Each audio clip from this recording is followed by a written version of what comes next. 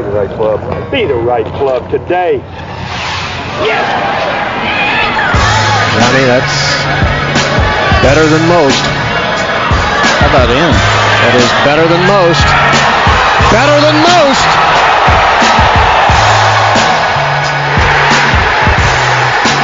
Expect anything different? All right, welcome back, everybody, to the No Laying Up podcast. We have another new guest for you this time, first time on the podcast. It's Grantland golf writer Shane Ryan. Shane, would you say you are in – all right, so we're recording this on Thursday, August 28th. Are you in Ryder Cup mode or are you in FedEx Cup playoff mode? Yeah, I'm totally in Ryder Cup mode, man. I mean, I wish the PGA Tour people have been so nice to me, so I wish I could say FedEx Cup. Now, I'm doing a Grantland piece that's coming out tomorrow, which, you know, is Friday. It's about, you know, what's going to happen on Tuesday with the Ryder Cup picks. And one thing I was thinking is, like, you know what? We don't have in golf, we don't have a draft. We don't have a trade deadline. We don't have, like, we don't care if a golfer comes out early from college. We don't really have retirements because dudes play on the senior tour forever. Tuesday is our only, like, off-the-course day. Like captain's picks are it, basically. That's our one, like, you know, like off-season or off-the-course thing that we can get psyched about. That's a great point. I've never thought of that. Well, we had an idea back in the spring for that when the match play future was very much up in the air. We wrote a thing which you probably haven't seen about how the players should have a sort of draft for the Accenture match play or whoever the new sponsor is for the match play. Basically, you get seeded 1 through 64, and I won't go into the details of it, but it would be televised on the Golf Channel. You tune in on a Tuesday night, so during practice you wouldn't know who you were playing, and you essentially got to choose your playing partner for the. How much more interesting would the match play be if that was the case? If you got to call out individual opponents. See, I mean, that is such a good idea, and I've heard a modified version of that for the Ryder Cup where one captain is like, okay, number one, we're leading with Phil Mickelson, and the Euro captain goes, all right, fair enough, Victor Dubuisson against him, and we're going to go number two, Justin Rose, and then the American captain comes back and says, I mean, it would be like, yeah, and like the same thing for your Accenture idea. It's so good. And it's like, why wouldn't they do that? I mean, it would be so much fun. Everybody would tune in. It would be great.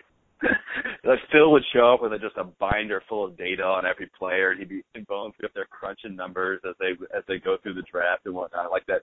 Just like the fantasy football guy you play with that takes it way too seriously. It's like it would be infinitely hilarious. Like there's no way I would miss that if they cover that live on the golf show. Well, it'd be so much drama too. Like nobody likes Patrick Reed. So would everyone beat him, or would everybody just avoid him till the end? Would everybody avoid Poulter? You know, like things like that. Like when it was Bubba's turn, like who would he pick? You know, like, it would be awesome. Yeah. Well, they do. Your idea for the matchups, they do that for the President's Cup, right? They sit down in front of each other and kind of like there's not really a clock and. Well, I remember Fred Couples putting a name up on the board, and Nick Price had to match it, and Nick Price put a name up on the board, Fred Couples matched it. I don't know why they wouldn't do that with the Ryder Cup. I mean, that would add a whole new level of strategy, especially come Sunday. I will say, though, that I think I would like that, and I think in the end I would choose that if I had the option, but there's something cool, too, about the blind selection of, like, because it lends more strategy to the captain's picks, because they can think, like, all right, who are they going to put out first? If they're going to put their top gun, do I want to waste somebody? Like, do I want to put, I don't know who the waste pick at the U.S. team would be, like Zach Johnson or someone. Like, throw him out there and then throw my, like, top guns out at the end. So it's kind of fun to see how that lines up once they do that, too. Yeah, but at the same time, like, I think it was my friend Adam Sarson, he and I were talking this week. We're talking, Tiger's never had, like, a good Sunday singles match. He always gets paired up with, like, Andrew Coulthard or Jesper Parnevik or something on Sunday, and it's amazing how it's all fallen out. Like the best match I remember him having was, I think it was, did he play Ernie Els in that President's Cup where they tied, or just in the playoffs that he just went and played against Ernie Els decide the President's Cup, like the 03 President's Cup or something like that. Yeah, I'm not a President's Cup scholar. Yeah, no one really is. I don't know why I brought that question up. It's not the best topic of discussion, especially when we're a month away from the Ryder Cup. It brings up an interesting question of, like, Team World in the President's Cup is no worse than Team Europe. I mean, there's a ton of great players. There's no reason the President's Cup shouldn't be as awesome as the Ryder Cup, except for I guess, like history and tradition, right? I mean, that's the only difference. Yeah, it's just the rivalry isn't there. I mean, that first has not been competitive enough. The internationals have not made it nearly competitive enough in the short history that the event's been there, and it's just a cheap play off the Ryder Cup. I mean, it is just. I mean, the Ryder Cup. I can't explain how excited I get for it. I mean, I've been telling myself all year about how big a favorite Europe is, and I haven't picked a day yet, but I'm going to flip the switch where I stop being so negative and I just turn my attention towards rooting for the United States. And looking at, the more I look at it, though, the further I keep pushing that day back. Like I just can't picture it. I pictured it a little bit better than I did maybe a month ago, but and just in looking, just every time I pull up that European team page and the U.S. team page and look at how the U.S. guys are playing. Granted, it's been better, but I just can't be confident, in a team that's bringing Bubba Watson over as the number one player on foreign soil when the guy can't hit a shot without being distracted on a Friday at Ridgewood Country Club in a FedEx Cup event. Like, there's going to be an international incident with Bubba Watson. Here's the thing, though. Yeah, I totally agree. No, Bubba Watson is not going to understand Europe at all. He's going to embarrass himself somehow. But the thing that I love about this U.S. team is it's just such a group of oddballs. So you got Bubba, who's like, the world's biggest narcissist. Like, he's like a total head case. Then you've got Jimmy Walker, who's kind of like this nerd who has like a laboratory in the Southwest where he takes photos of stars and he's fed in National Geographic. Then you have like Zach Johnson, crazy like extreme Christian, right? Like the ultimate like Christian dude. Patrick Reed, who nobody likes. Kuchar, who everybody likes. And we're only going into, Mickelson, who's like kind of his own weird breed of lunatic. Like, this is like the Dirty Dozen or something. Like, I am so excited for this team because I think against all odds, I think they have a chance to pull through. And my only hope is that Tom Watson keeps the weirdness going with his captain's picks. Like, I hope he doesn't go with like Snedeker and Stricker or whoever. I hope it's like Brendan Todd and Hunter Mahan and Keegan Bradley. So we have, an OCD guy in there, a guy in Brendan Todd who looks like he's a computer programmer. Like, I hope it's just a lot. I want this team as weird as possible. And you left out Jim Furyk, too. Just a whole nother wrinkle in there. I mean, there's no camaraderie between any of these guys on this team when you think about it. And, it's the chalkiest subject, and everyone has their own opinion here, but who do you think are going to be the three captains picked? Who would you take if you were Tom Watson? Yeah, okay, so this is the subject of the story I'm writing in Grantland tomorrow, so I'll give you a sneak preview, although by the time it comes out, it probably won't be a sneak preview. But I think Hunter Mahan is a great pick, and I think he's going to pick him. I think Hunter, we all know he had the little chip against Graham McDowell that lost the Ryder Cup in 2010. But this guy also had an 11-match win streak at the Accenture Match Play, and I think it was like 169 holes that he had never trailed in a match play match in that tournament. He's a tough dude. I mean, he's a guy who I think will win a major someday. His game's really great right now, and he's going to have a lot to play for. So I would pick him. I think he's going to pick him. I think unless he misses the cut this week, we'll probably see Keegan Bradley. Because Keegan Bradley, he paired so well with Phil Mickelson, at least in Medina he did. And he's a good putter and everything like that. I think Bradley he's going to pick him, and it's a good pick. The third pick is a really curious one. He could go to Snedeker, which I think would be a terrible pick. Webb Simpson would be kind of the safe pick because, we know he can play under pressure because he's got a major championship. His form's okay right now, and he's got experience in the sense that he played one other Ryder Cup. I guess it could go to Stricker. I feel like that's becoming less and less of a possibility, so I don't think that's actually going to happen. My guy and the guy I would pick is Brendan Todd. And I don't think Watson's going to pick him, but the dude can straight putt and chip. I mean, he's among the best in the tour at those two things, which is so valuable. And he doesn't have any experience. He never won a major. He won his first tournament this year. Never been in a Ryder Cup, but I would love to see him pick Brendan Todd. I would guess Webb Simpson, though, is going to be Watson's third pick. I'm going to surprise you. I am completely on board for Brendan Todd. I was so relieved to hear somebody else say that. I've been actually saying that since about You know, when he finished top 10 at the Memorial is when I was fully convinced. Because when he won the Byron Nelson, I specifically wrote, I was like, here we go, another crazy random winner on the PGA Tour this year, another Stephen Bowditch. Like, I don't think we're looking at the next superstar. And he actually surprised me more after he won. He finished tied for 5th at Colonial, tied for 8th at Memorial, 17th at U.S. Open, and then had top 5s at the Quicken Loans and the Greenbrier after that. I was like, all right, I was sold on Brendan Todd. He's been struggling a little bit since then. I guess really since mid-July. I've got looking at his page now. He hasn't finished better than tied for 39th since July. But it's another question I have that I wouldn't have asked probably 2 weeks ago. But I just started reading Mark Brody's book, Every Shot Counts. And it kind of have you read it at all? Have you heard about it? No, I've heard about it, but I've not read it yet.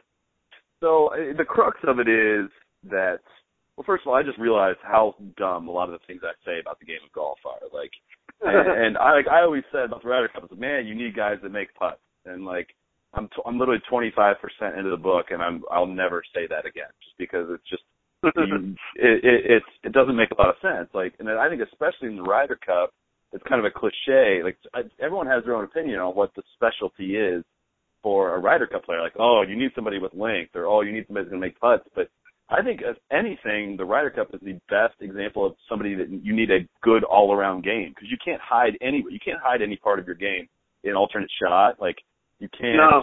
You know what I mean? So, well, is there a typical prototype player that you look for?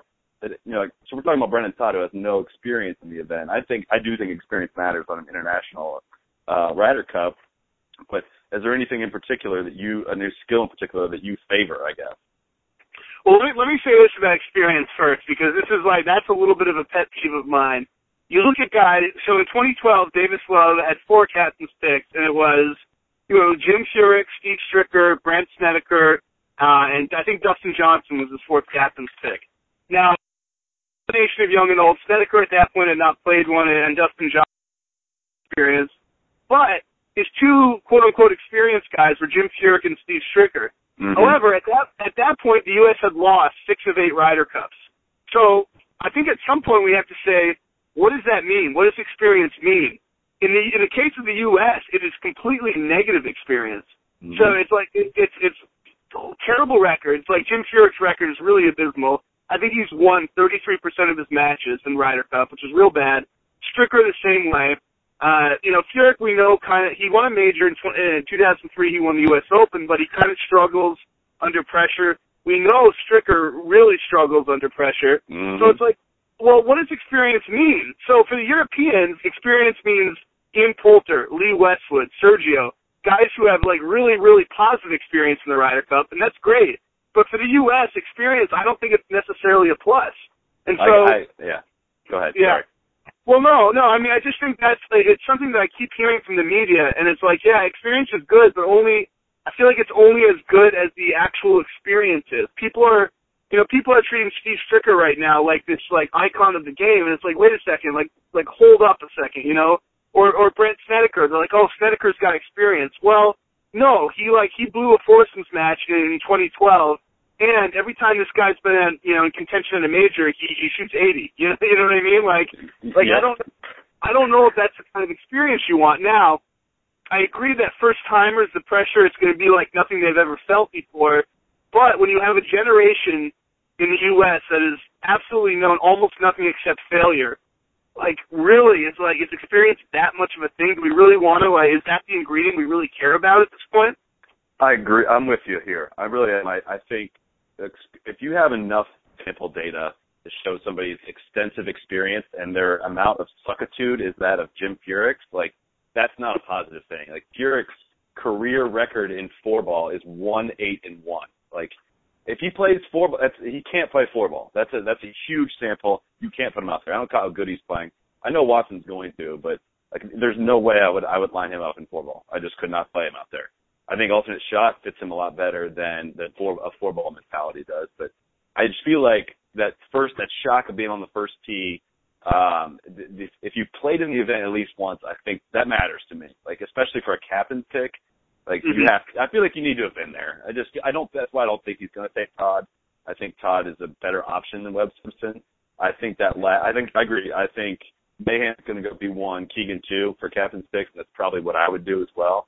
That third spot, I think I would lean towards Todd, but I think it's going to be Snedeker. I know I spoke with Shane Bacon of Yahoo about this a couple weeks ago, just about Watson and, Snedeker have that RBC tie. Like, I don't know how good of friends they are, but they have a relationship. It's clear they have a working relationship. I think that kind of familiarity. Would they get some pressure from RBC to pick, Snedeker?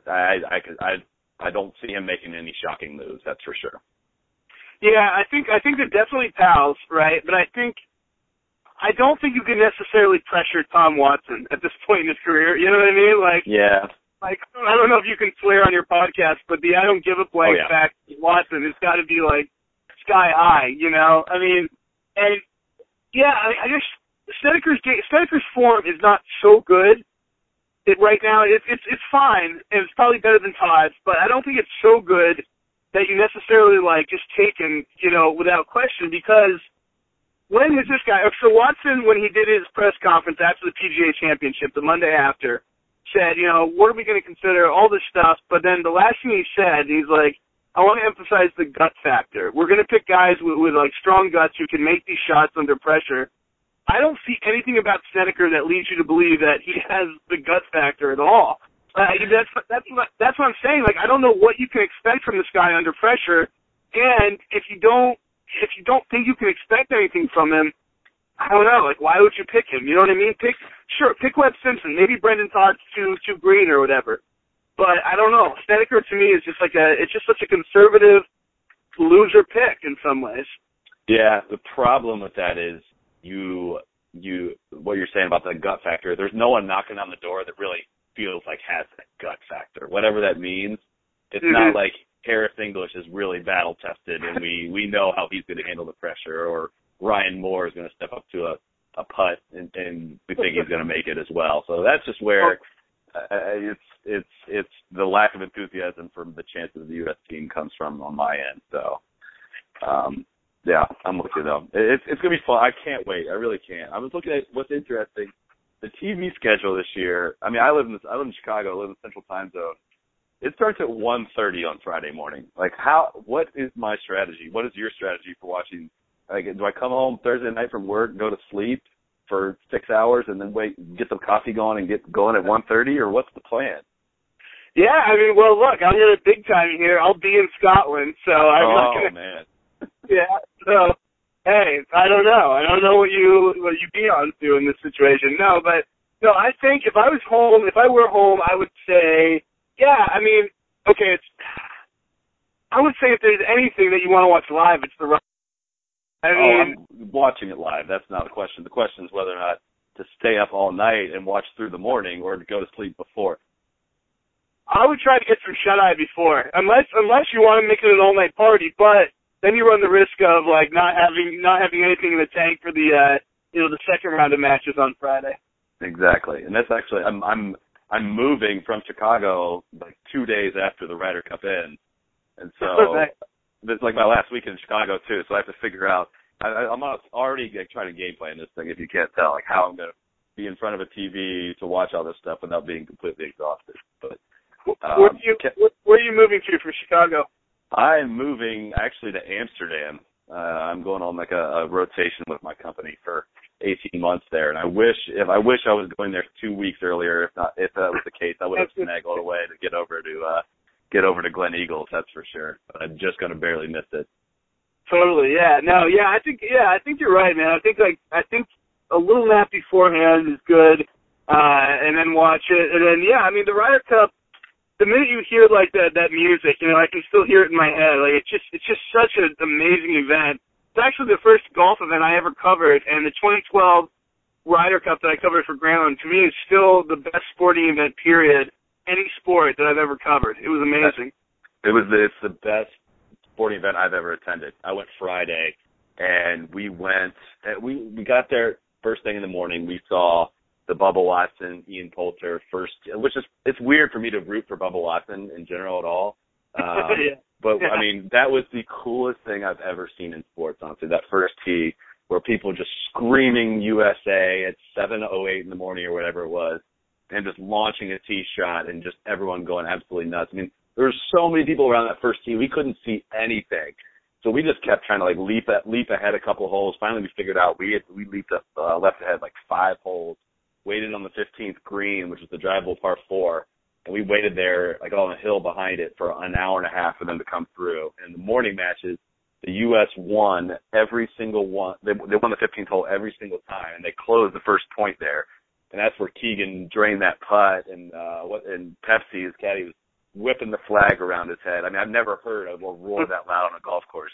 It's chilling. And just watching the Golf Channel's been playing like the greatest rounds, even though it's been U.S. collapse since they've been playing. Just watching it, getting back in Ryder Cup mode has me completely jacked up.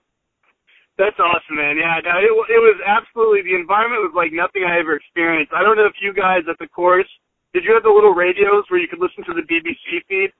I don't remember if it was the BBC feed, but we actually had little TVs. Like our buddy, if you had an American Express card or something, like you could have a TV and you can be watching stuff going on in other holes, so that helps as well.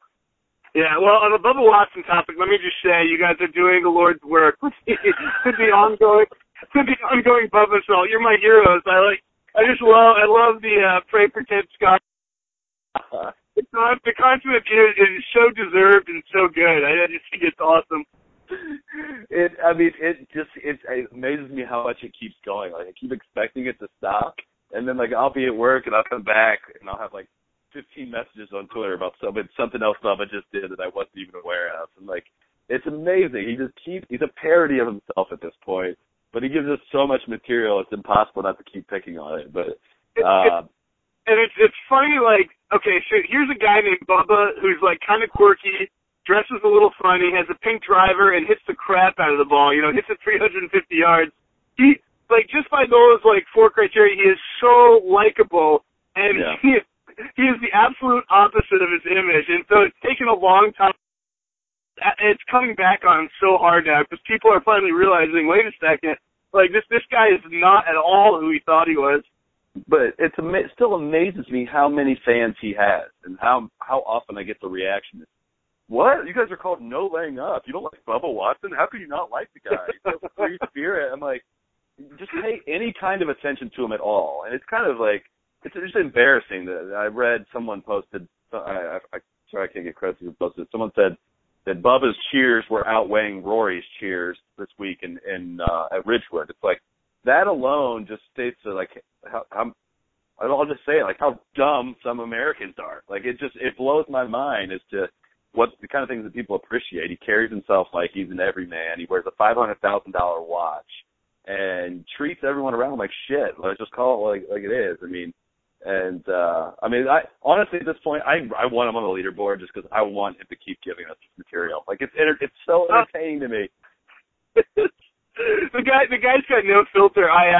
We don't have to rehash the whole long drive thing, but I went up to the kids who were, on the 10th tee, where the long drive competition was being held, and I knew I was going to get good stuff because they were really nice kids. So I started by saying, who's your favorite golfer that you've seen today? This was late in the day, and they're like, oh, we really liked, Ricky Fowler and Keegan Bradley, and they came through with Phil, and they were all having a really good time, and they were, betting with each other, and they were really nice. And I said, well, who's your least favorite golfer? And I had not finished the sentence before both of them were like, Bubba, he's an asshole. Yes, a new generation. The young generation is getting it. Not only did he pull the stuff you heard about, he was also swearing at all the staff there. He was like literally swearing, and he was mad that somebody had jumped ahead of them on the practice tee, and he was going, this is fucking bullshit, and like, oh my God. Yeah, just throwing a tantrum around these like kids who, who knows, like before the tournament they might have been huge Bubba fans. The guy just has he has no self-awareness, and it is just endlessly fascinating to watch him, stick his foot farther and farther down his own mouth. It's amazing. I'll tell you a quick story. This was back at the 2012 Memorial Tournament. I was out watching during the Pro-Am, and Bubba hits number 8's like a par 3. He hits a shot way left into the crowd and sauces it, does the wayward point, and like starts going back and bitching to Ted Scott. I can't even focus, man. All these cameras, I can't even focus. This is a Pro-Am. Remember this. This is a Pro-Am. So and I'm sitting front row, like, watching this, and I'm with a friend of mine. We just kind of look at each other like, does he think this counts for something? And then, so we followed him up to the green, watched him finish out. We went and watched him tee off on 9, which is a par 4, and he hits iron off of it. It's like a 412-yard par 4 through the chute. Hits iron, and he hits it kind of like strangely fat or off the toe, and it goes straight. It's kind of an okay shot, but it didn't look very pure at all. And there's a small group of people around the tee, and no one really claps or does anything because, again, it's a pro-am. While he's getting the tee out of the ground, he just sarcastically goes, "Nice shot, Bubba. Thanks, everybody." And like picks his tee up and just starts walking. And we even people that didn't know that were standing around were like looking at each other like, "Was he serious? Did he want us to cheer for him during the pro-am?" And like I was videoing it. I have all this on video. And like that was kind of when the tide turned for me, especially. I mean, I already didn't like the guy. I was like, all right, this guy's really the worst. Well, I got good news for you, Chris, though. He has said he's come out, he's trying to be a better man and a better Christian. So we can all stop worrying, you know. It's the year of rejoicing. That's what he said. It's the year of rejoicing. I also want to know how somebody who's tweeted almost 50,000 times claims to have deleted the internet off his phone. I don't even know what that means, first of all, to delete the internet off your phone, or if it's physically possible. No, that was he said that at the British Open. I was there when he said that. Yeah, who knows what it means? And somebody followed up, and he was like, "Oh yeah, check it sometimes, but like not all the time." I think what got me to follow you on Twitter when I first saw you, somebody retweeted. It was, I forget what you said, but it was Bubba making an ass of himself. But then you added the hashtag Year of Rejoicing after it, and I just died because it was so perfect. Like, it's just such a funny phrase, and it's so, like, highfalutin and such nonsense because Bubba's such a baby. But I was like, I don't know if I did this tweet, but I got to follow them right now. I don't know. I can't take credit. I can take credit for Pray for Ted Scott. I can't take credit for Year of Rejoicing. I think I got that from, I don't know that. Brendan Porath was from SB Nation. I think that's where I got that from. So, I can't take credit for that, but when he said that, I love that too. It's about rejoicing. You know, the whole year is about rejoicing. But, we're in the midst. We're at the end of the Year of Rejoicing, where he won't do a long drive contest for the charity, which, by the way, is like Christianity and charity are Bubba's sword and shield. They're his defense against his own dick behavior. That's the thing he trots out, and then. Here we have a charity thing where he could have won, $25,000 for his own charity, and he won't do it. Yeah, very funny. God. It's the best. But so you said that the 2012 Ryder Cup was the first first best golf event you covered. I guess how did you start in with Grantland? How did you start with the role you currently have? Writing about golf for Grantland. You write other stuff for Grantland too, as well, right? Yeah. So I'll give you the short version of the story. I went to school at Duke, and so I was a big college basketball fan. I moved to New York City after graduating, and I was an English major, so I was trying to write novels, trying to write short stories, trying to be published and all that stuff. So basically, but I also had to have a day job because New York City is very, very expensive. So I think 3 years, fast forward 4 years of doing nothing, being totally unproductive, like on the road to being a loser with no hope and no prospects.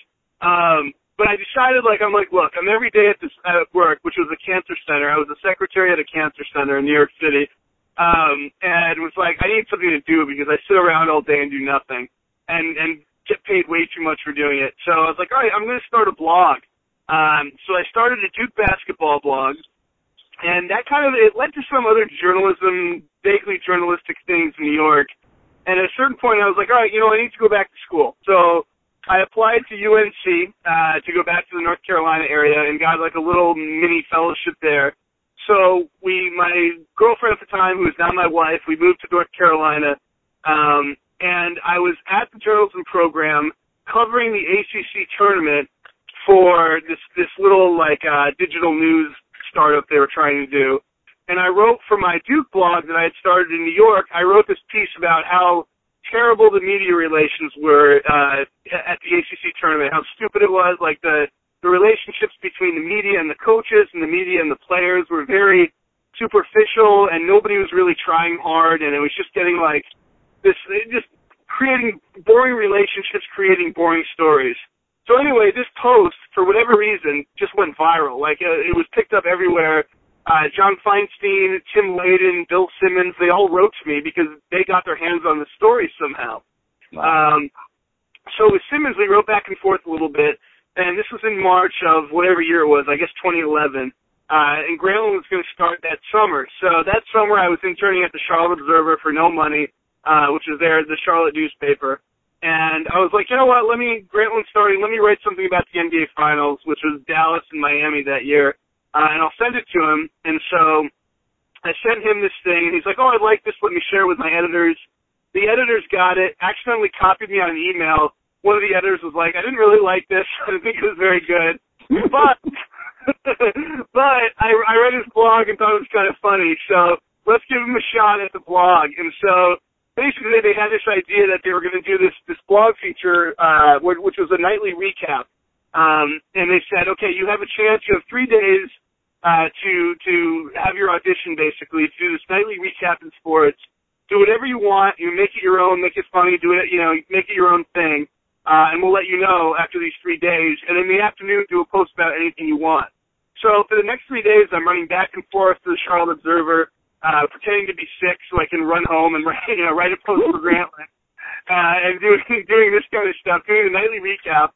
I guess auditioning for it at the same time, which I didn't know. But anyway, at the end of it, they thought some of the stuff I'd written was funny, so they gave me a little contract to do the feature that became About Last Night, which was the nightly review of sports, which was basically, I turned it into like an Onion-style satirical, jokey thing, and did that for about a year. Well, I did some other stuff, which was mostly baseball and college basketball. And then 2012 came around, and Grantland had no interest in golf. It's a little too cool for golf at that time,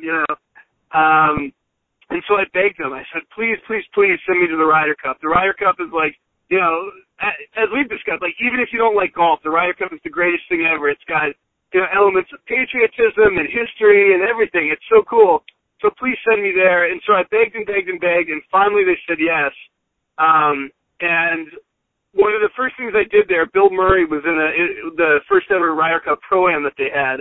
So I followed Bill Murray around. I wrote a thing about that. I wrote a preview, and then I wrote a feature on the Monday after about Ian Poulter and everything he had done, and which I guess Bill Simmons really liked. And so they said, fine, you can cover the majors from now on if you can get credentials.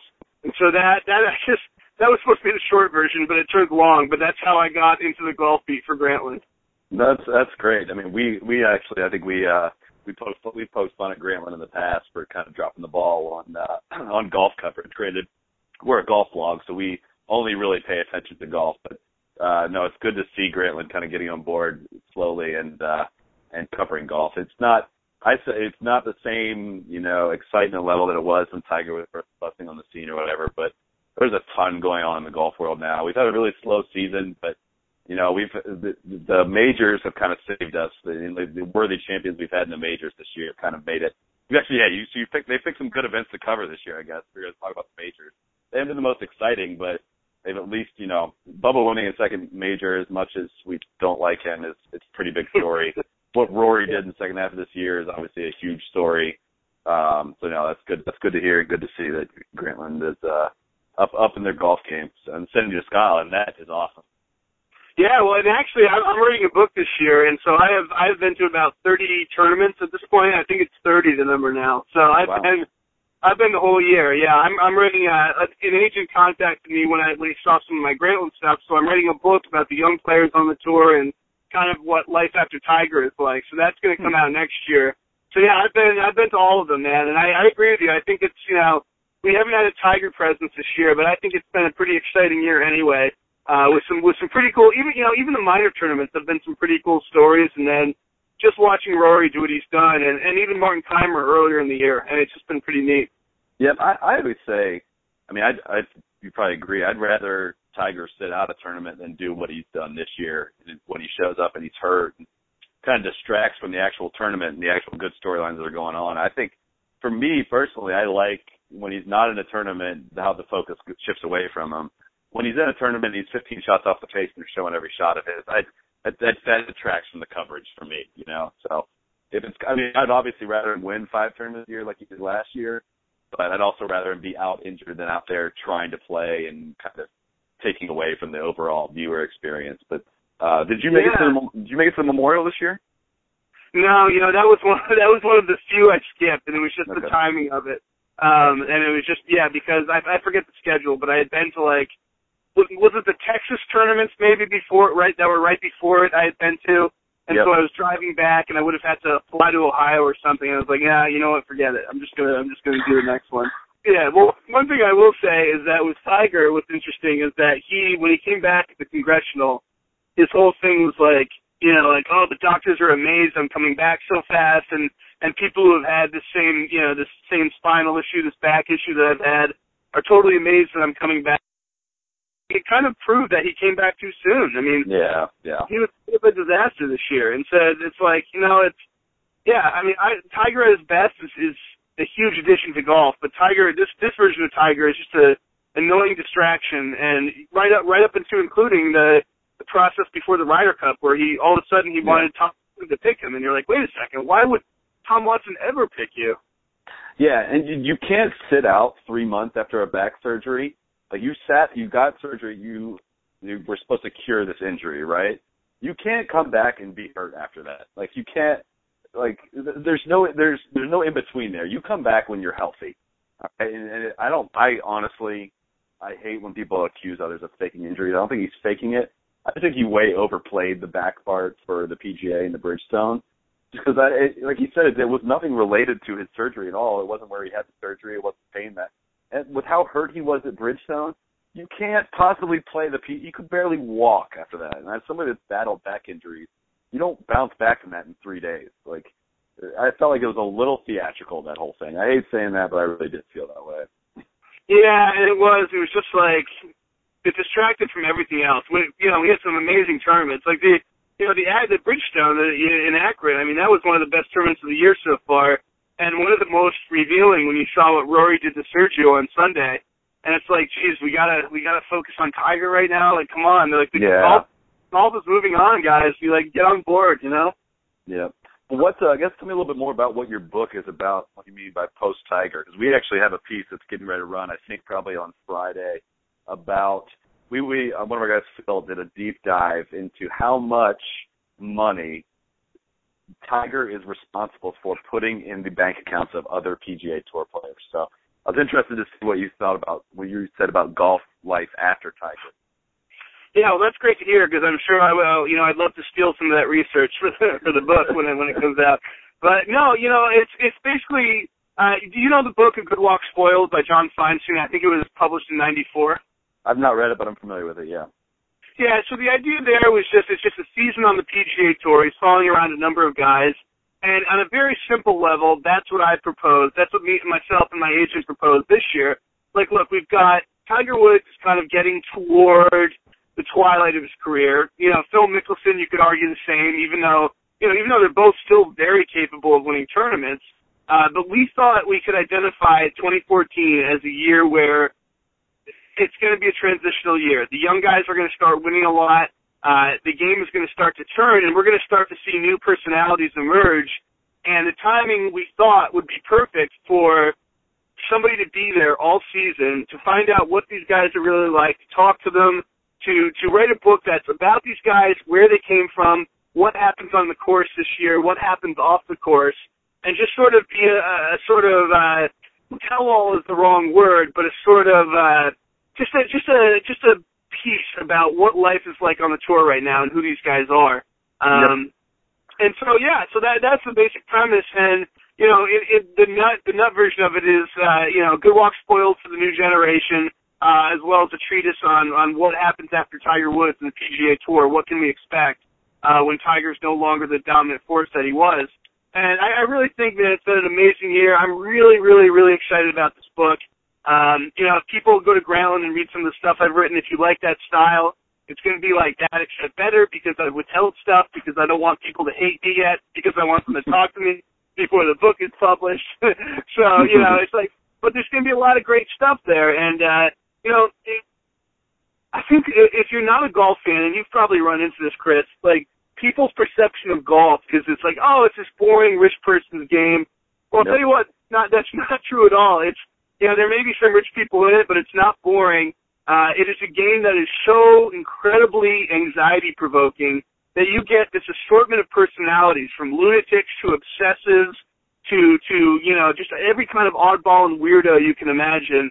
And these guys are just fascinating. And the way their personalities dictate what happens on the course is just a drama that I could witness over and over, and I love writing about it, and I just think it's going to be such an exciting book when it comes out. Well, it's the most unique sport, in my opinion, just because it's the most individual sport. I mean, people compare it to tennis as far as, like, be individual tennis players, but in golf, you are always playing the golf course. So you're basically playing yourself. So there's nothing that an opponent, other than, like, put pressure on you by hitting a good shot, there's nothing an opponent can do to defend you. Like, you're not playing, even in match play, you're not playing against your opponent. You and your opponent are playing the same hole, and whoever gets the lowest score wins the hole. So it's truly just it's not a testament of, like in tennis, you can just kind of physically dominate another player, or you can beat him with strategy and whatnot, but you're playing against that other player. Golf is just truly a test of how everyone plays the golf course that day. And you are so much on your own. As big as these guys' teams are, like sports psychologist, trainer, caddy, swing coach, short game coach, as much as you're still on your own. Like you on your own. So it's like when I thought about Tiger firing Foley this week and thought about, he's got a decision to make. It's like it's Tiger's decision who he's going to trust with his swing. There's no head coach that's going to decide who, like, is Tiger's going to work with next. Like, you are just in charge of everything. And I've got a friend of mine that plays on tour, and it's kind of surprised me as I've gotten to know him better about just what tour life is like. And I think you're probably getting an interesting insight into that. I think it's probably completely different now than it was 25 years ago, where I feel like a lot of those guys were good friends and would go out and drink beers with each other after rounds. Now I feel like even more the game's become even more of an individual game. The guys, are going straight to the gym after a round, before a round, and it's turned into these 10, 12, 13-hour days, whereas golf kind of used to just be something where you show up and play. These guys were so talented. Not saying those guys didn't work hard, but the competition level has just kind of changed, and Tiger's probably to blame or credit for a lot of that. Yeah, and the money's changed, too. I actually asked Henrik Stenson about that today. He had his press conference, and I said, what's the difference? The question that led to it was, what's the difference between a European player and an American player? And he kind of riffed on, like, what's the difference between the European Tour and the PGA Tour? Well, in the European Tour, the money is low enough still that it still retains some of that sort of camaraderie, or whatever you want to call it, where people, players will go out and they hang out. They're all in the same hotel. They're taking shuttle buses together to the course. They're going out and having a drink after. PGA Tour, man, everybody's got a private car. A lot of people have their family there.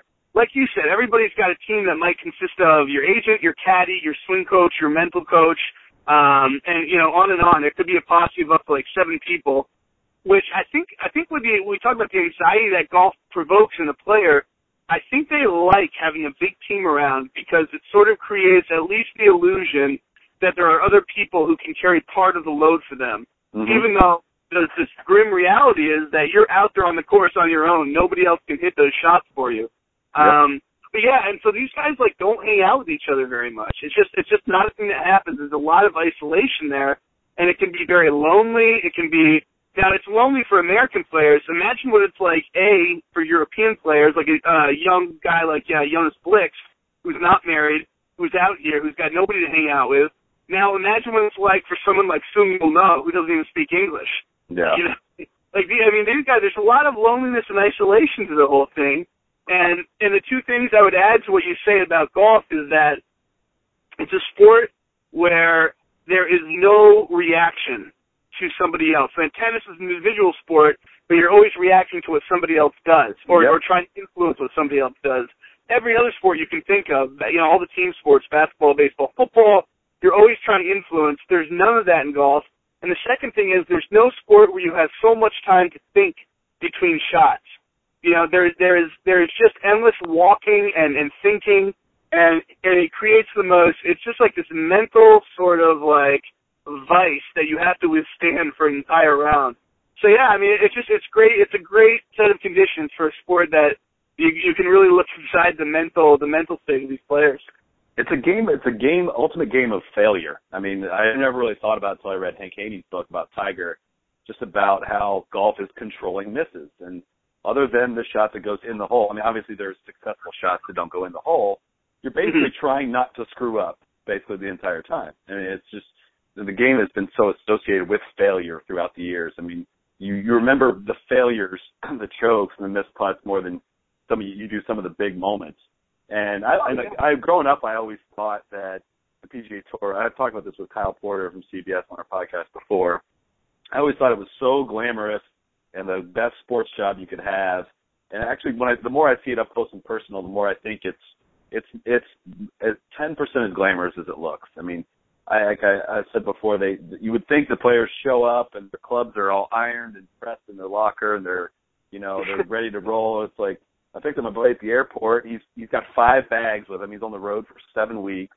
He's carrying his own clubs at the airport. And these are the kind of things you don't think about. He's up at 5 a.m. ironing his pants that he's going to be on national TV wearing and stuff like that. I just always assumed everything was so easy for these guys, but they do a lot of this stuff by themselves, and they still pay incredible expenses over the course of a year. I mean, it costs so much money you don't know when you're going to fly out of a tournament. I know these guys make a ton of money, but you're talking about a guy that makes maybe $400,000 on the year when you are paying a caddy $1,500 a week plus a percentage of your earnings, plus the hotel fees, plus the baggage fees, plus the flights. Last minute flights are not cheap. I mean, money adds up really quickly, and it's not.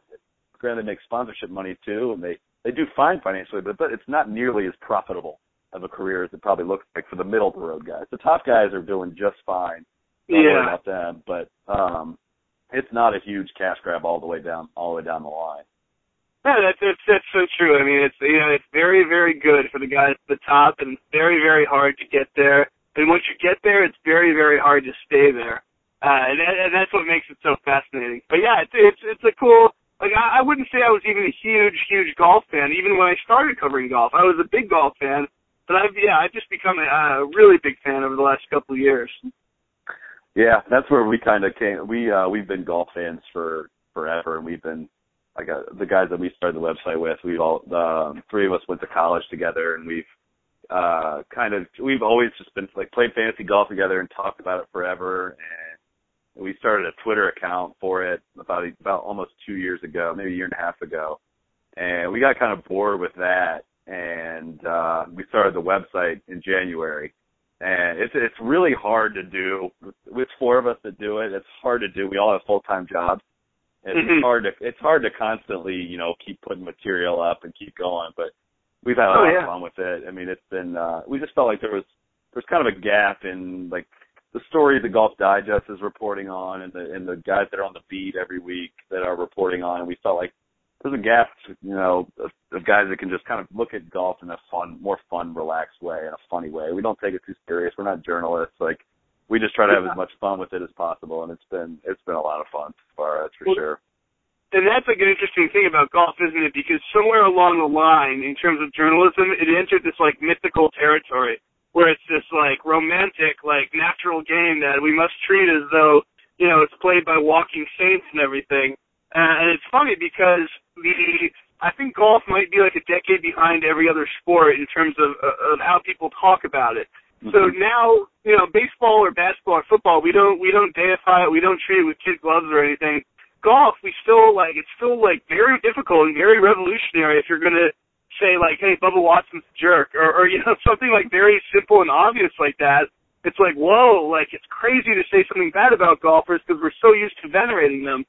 And that's why, you guys are great about that. And really, like, I think, with the book, that's what I hope to do is to discuss golf in a very honest way that is hopefully funny at times. I mean, Hunter S. Thompson is one of my heroes. I love the way he writes. And so, if just that kind of style of like, look, what is it, like, forget all the hero worship stuff that 95% of journalists are doing right now. What is golf really like? What are these guys really like? And I think it's a new age for golf, and it's funny to watch everybody react. People who have been used to the old way, which is where we treat these guys like they're made of gold or something.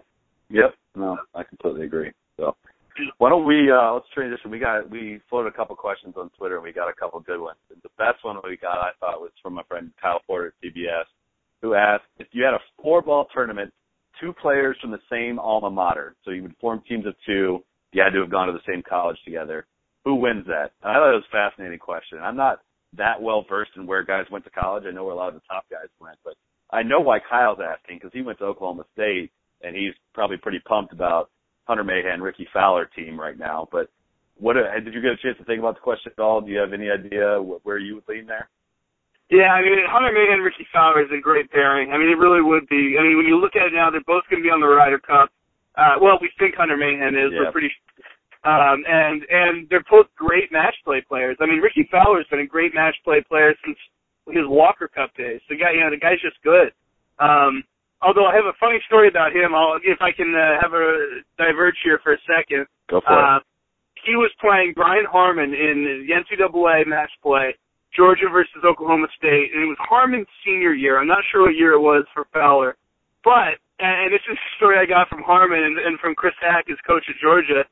They were on the 16th green, and Ricky was, he was 1 up, and Ricky was in for par already, and Brian Harmon had an 8-footer for par. And Fowler was with his coach, who was Mike McGraw at the time, and they just walked away. They walked to the 17th green before Brian Harmon had even hit his putt. And Brian Harmon, who won for the first time this year, is an incredibly competitive guy. And he saw them go, and he looked at his coach, Chris Hack, and said, "We can swear, right? We've determined that we can say whatever we want here." Yeah, absolutely. We said, they looked at him, and he said, "They really just do that?" And he goes, "I'm going to beat this motherfucker." And so he hits the 8-foot putt, and he goes on and takes the last 2 holes and beats Ricky Fowler. Yeah, and later, I mean, they asked, and of course they were trying to insult him and all, but that's how Brian Harmon took it at the time, and that's what he did. But anyway, speaking of that, the other team I think would be really good. You have a lot of guys at Georgia, and a lot of them have won this year, but I think in particular they hate each other, but if they could get along, a team of like Brendan Todd and Bubba Watson would be great, because you got Bubba, who's long as hell, and Brendan Todd, who's a great chipper and a putter. I think they would complement each other nicely on that one. I mean, look, if you want to go to the Northeast, you've got Andrew Swoboda and Keegan Bradley from St. John's. That would be a hilarious team.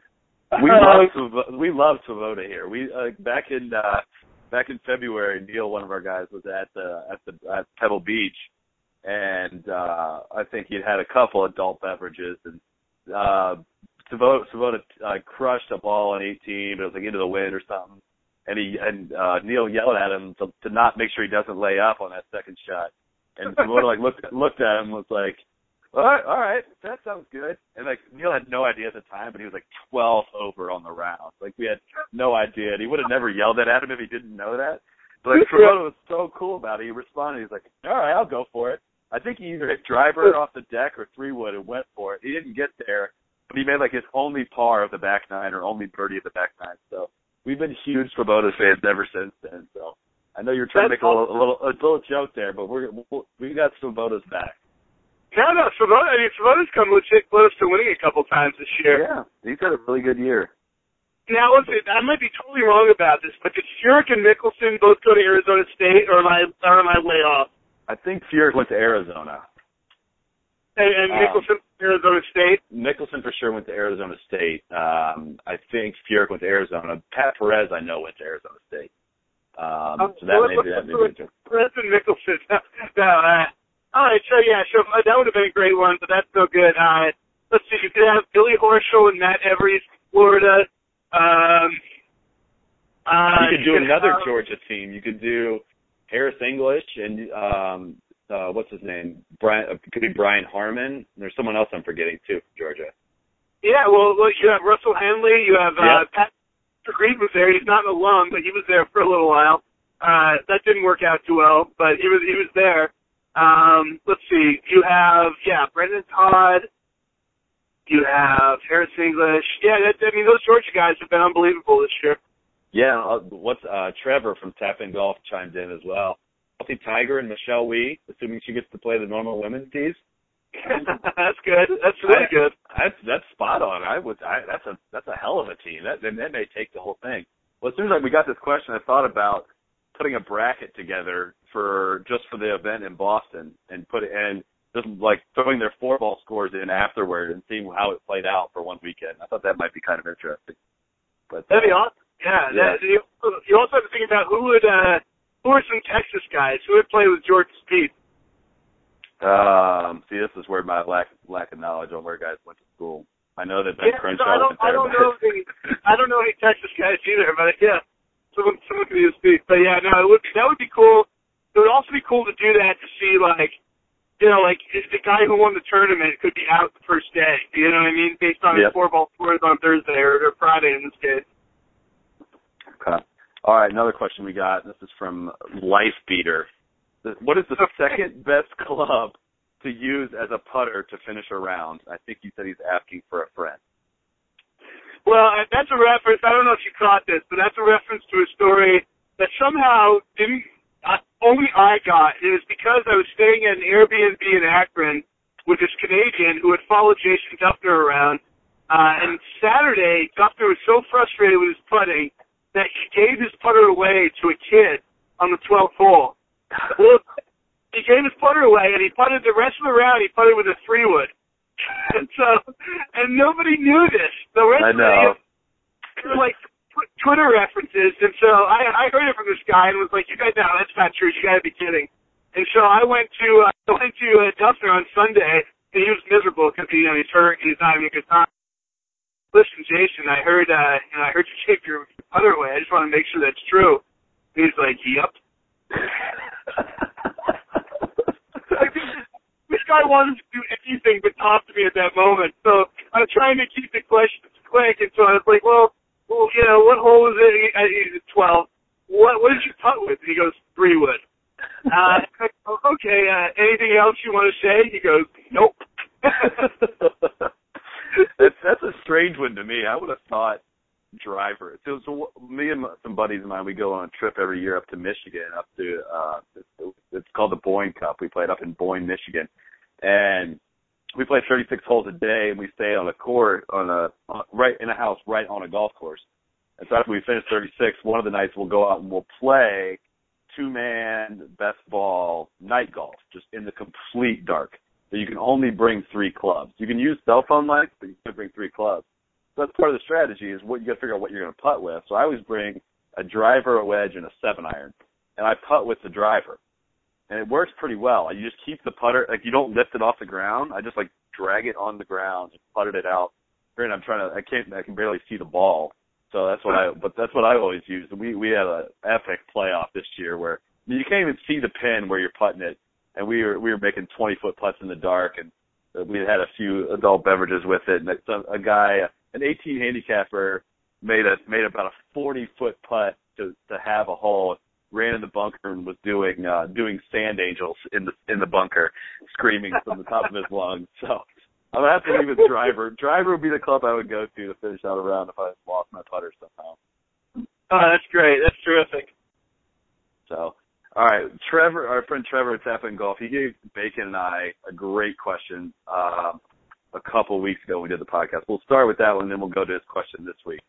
So the question was, if you had to permanently wear one of these two, and the audio of Bacon and I's podcast for this part got cut out, unfortunately, so a lot of this, what we said, went unheard. But if you had to permanently do one of the two, either wear permanent clown makeup or permanently wear clown clothes, what would you choose? So it's either clown makeup or clown clothes? You had to permanently wear one of the two. Yeah, I think that's easy. I would definitely wear clown clothes over clown makeup because you could, is there wiggle, what kind of wiggle room is there? You could even kind of get stylish, I think, with clown clothes. Whereas, clown makeup, you're just terrifying everybody all the time. You look like a weird, John Wayne Gacy, pedophile serial killer as you walk around. Yeah, and that's what, so I said the same thing. The answer is pretty easy. It's clothes, but the reasoning why people would do it, I thought was hilarious to me. It was I said I would just say, yeah, I lost a bet. I have to wear clown clothes, whatever. When I talked about it with Bacon, he said, yeah, you could be talking to a girl at the bar. You could be like, yeah, I just got off work. So he was going to go with as if he was a clown. Like, that was going to be his line. He was going to say that he actually was a clown. He'd be like, yeah, you know, if the girl sneezes, you could, like, pull the handkerchief out of your sleeve and whatnot. And I just absolutely lost it. I was like, we decided whenever we play, the loser is going to have to dress up, going to have to wear clown clothes to the bar after the round. Those are the stakes when we play. Well, yeah, there's nothing women like more than clowns. You know, the kind of people who perform at kids' birthday parties. All right, so Trevor's question this week was, and I got to be honest, I don't really understand the difference, or I don't really understand the question that well. But can a ghost and a zombie come from the same person? So a zombie would be, yeah, you die and you come back to life with your own body, whereas a ghost is you die as like a corporeal sort of spirit. That's a great question, actually. Well, that's a terrific question from Trevor. Are we just assuming we're going full fantasy story world here? Clearly, right? Like a TV show. You're lying. Like, let's say you're lying on a slab, like you're dead, right? You die. Two things are happening at once. Your soul is leaving your body, and you're becoming a ghost, and you're haunting. But at the same time, what's left of your body, minus the soul, is turning into a zombie. So I would say that the answer is yes, and here's my reasoning. Because a zombie is commonly understood, like in The Walking Dead and everything else, the soul is not present in the body. Because, like, you see them, and, like, it's like there's that moment where the eyes go vacant, and then the next thing takes over. You're reanimated by, like, the brain, which is no longer you. So you can have that without the soul, whereas a ghost is, like, 100% soul. Like, it's the soul with unfinished business. Like, you know, it's like somebody killed me and nobody knows it, so I've got to haunt them until they know it. So I think you can have a zombie walking around in your old body, whereas, like, your soul is the ghost. And I have to think that the soul is, like, or the ghost is a little bit annoyed at the zombie. Like, Jesus, like, cool it down a little. I've got a real mission to do here. Have you seen the movie Ghost, the 80s movie Ghost? Was that the one with Patrick Swayze? It is, yeah. I've seen it, but a long time ago. I barely remember it. So I've got a buddy of mine who is he's kind of a hard ass. Like, he's a tough guy. He'll always rip on you. He's rough around the edges kind of guy. But for whatever reason, when it comes to movies, he cries at everything. I mean, like, if it's an emotional episode of a TV show, he will cry. And that's his one weakness. He embraces it, though. Anyways, Ghost is like, I think, personally, like just a cheesy 80s movie. Like, it doesn't really hit you emotionally. I mean, yeah, it's about a girl whose, like, boyfriend or husband dies, and he's, like, you know, there's a plot there to it, but it's just kind of a cheesy movie. We're watching the end of Ghost, and I'm kind of laughing about just the special effects that they had in the 80s and the music and whatnot, the cheesiness. And I look over, and he's just bawling. He has lost it to the final scene of Ghost, with Patrick Swayze's Ghost. I've never let him hear the end of that. What's the song? On the tip of my tongue. What's the song that's like the emotional, like, climax song of Ghost? Oh, man. It's like, all I can think of is, like, the I Had the Time of My Life song, but it's not similar. Oh, man. Anyway. I just Googled it. Is it Oh My Love? Is that it? No.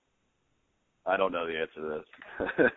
Anyway, yeah, the image will become even funnier if you picture, like, your friend bawling to I don't know if I can really follow up from your answer. I can't. I don't watch The Walking Dead, but I didn't think about it until you said, like, a zombie to me does not have a soul. So that would make sense that the soul would leave the body, the ghost haunts, like, it can't be seen, but the zombie physically haunts you. Does that sound right? Yeah, no, totally. I don't think they work in tandem. I think the ghost is a little snug. The ghost thinks it's, like, really way better than the zombie, and the zombie's just like the stupid kid, like like the idiot frat boy of the spirit world. The ghost is for sure a hipster. There's no doubt. Totally.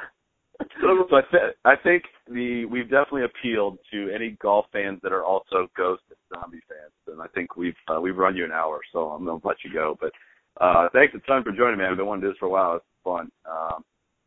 Everyone, thanks for tuning in. This was Shane Ryan from Grantland.com. We'll definitely do this again, maybe post Ryder Cup, or if I don't talk to you before then, have fun in Scotland, man. Enjoy. Yeah, sounds good, Chris. Thanks very much for having me on, man. You bet. Take care, everyone. Thanks.